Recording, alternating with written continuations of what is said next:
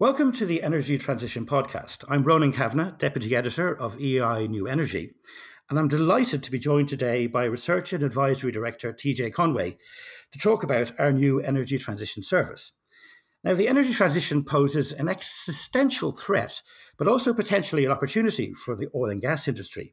TJ, can you briefly tell me what are the central points that Energy Intelligence aims to help people understand with this new service?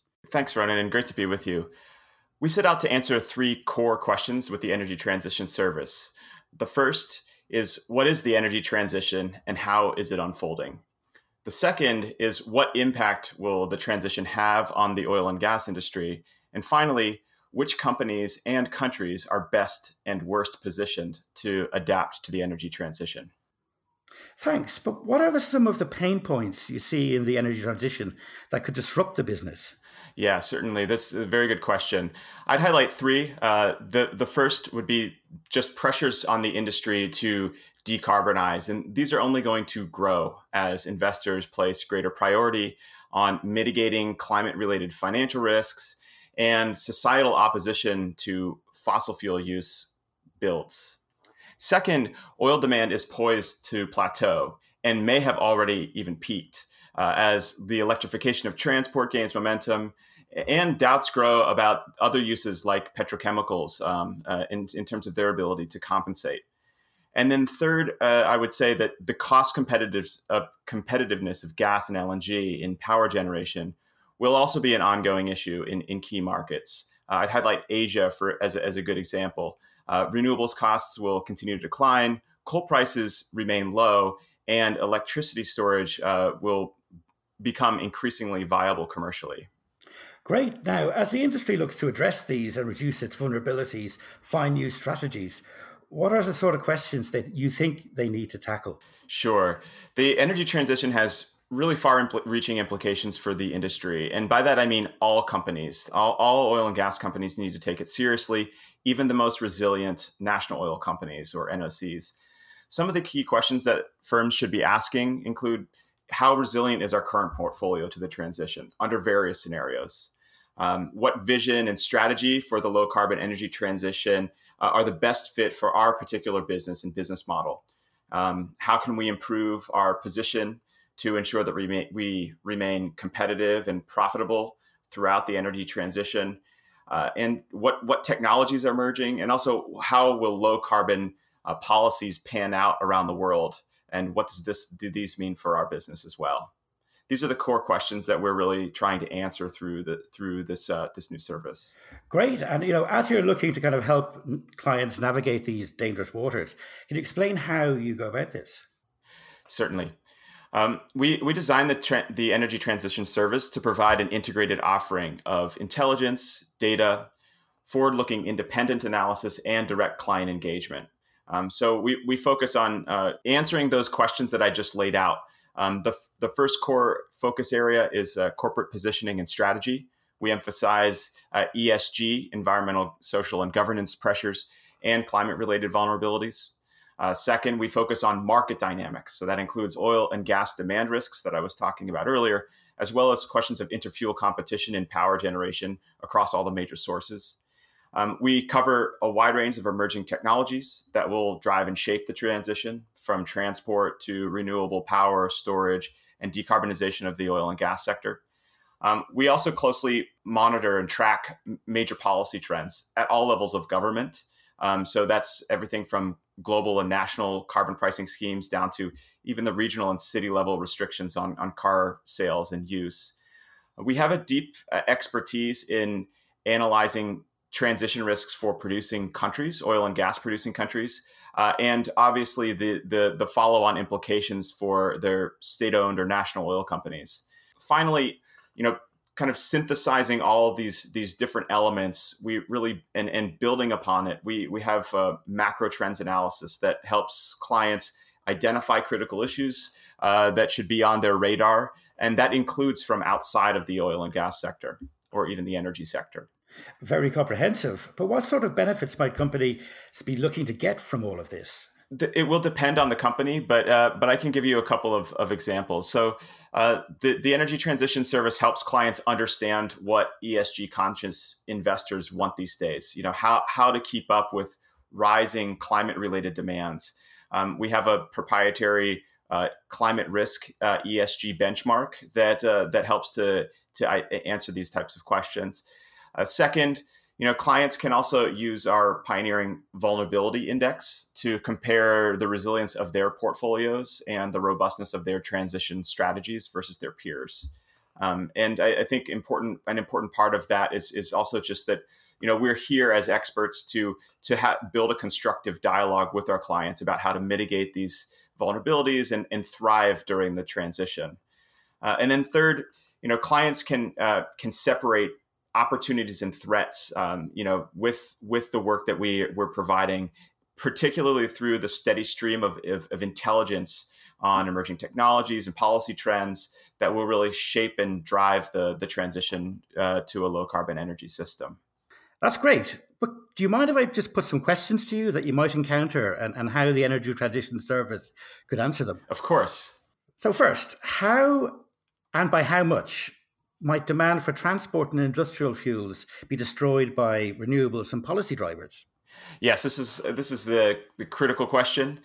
This is a question that we seek to answer through in-depth reports and modeling on various segments from electrification of road transport to petrochemicals, aviation, shipping, and also in terms of gases competitiveness, particularly in power generation versus vis-a-vis renewables. So we look at all of these segments in quite a lot of depth through reports and modeling. Great. Now, next question is a tough one. Who will be the winners and losers of the transition to the low carbon energy system? Yes. And we really sought to try to help clients understand this with our benchmarking work that we do. So I've already talked about ESG climate risks and transition vulnerabilities. We also have a low carbon investment tracker that the three of which collectively provide clients with deep insights into how companies are faring in the transition, who are the winners, who are the losers, and also constructively, what do they need to do in order to catch up. Very good. Now let's look to kind of the opportunities. I mean, which kind of technologies are there which might be threats to the oil and gas business or opportunities? Yeah, this is again quite an important aspect of our work. As I mentioned before, we have great reporting, as you know very well, on technology trends. It's a crucial piece of the work that we've done for many years. In addition to that, we have deep dive reports that look at macro issues. And then we have regular client engagement. So this is the area where we help clients to identify and understand emerging technology risks and opportunities that they should be conscious of. And I suppose another risk is government policy. I mean, and how it'll affect businesses. I mean, that's something you're looking at quite closely. Yeah, certainly. And again, this is something that we've been doing for many years. It's sort of a pillar of the work that we've been doing in EI New Energy for a long time. But these through our in-depth reporting on this, we closely track policy trends. This includes carbon pricing, fuel economy standards, subsidies, regulations, and we work very closely as a team to not only provide that reporting, but then synthesize that reporting into identification of critical trends that clients need to understand. Great. Now, a question which I suppose a lot of people will be asking, which is, how does my company compare with my peer group, in terms of competing for investment? Yes, that's something that everyone always wants to know. It's important. Our climate risk ESG benchmark is really designed to answer these critical questions. In particular, two, what do investors want? And two, how are companies responding versus their peers? So this is sort of a rigorous but independent evaluation of climate-related transparency and performance. We ground our work in the emerging reporting standards, so that it's clear how it aligns with certain standards that have emerged. But then we put together our own scores and rank companies on areas including policy stance, governance and risk management, emissions disclosure, and also carbon performance. Now, as companies start to put their strategies together and try and become more kind of resilient, I mean, can you show how they compare against their peers? Yeah, yeah, and that's really what the vulnerability index is all about. That assesses which companies are best positioned to survive the transition and which are most exposed to transition risks. There, we assess firms on the resilience of their current portfolios, as well as their success in devising and carrying out plans to adapt or transform their business models. Now, I mean, people deal with the known knowns and the known unknowns, but what about kind of these issues, these kind of risks that people may not be able to kind of directly see? Certainly, that's and this is again something that, particularly through our direct client engagement, we're able to help clients understand and identify those critical issues that even maybe outside of their purview. We do carry out bespoke advisory work, for example, structured workshops to help clients develop and stress test their strategies. So there's opportunities through direct client engagement through the service, as well as through separate advisory work. Great, thank you for that explanation, TJ. But can you tell me what's different about the energy transition service compared with other products out there in the market? Sure. We're cognizant of the fact that there are options out there, but we see that we've got a range of different differentiators. So our company benchmarking that I've discussed is definitely a key aspect of that. It really underpins the energy transition services unique approach to corporate risk analysis.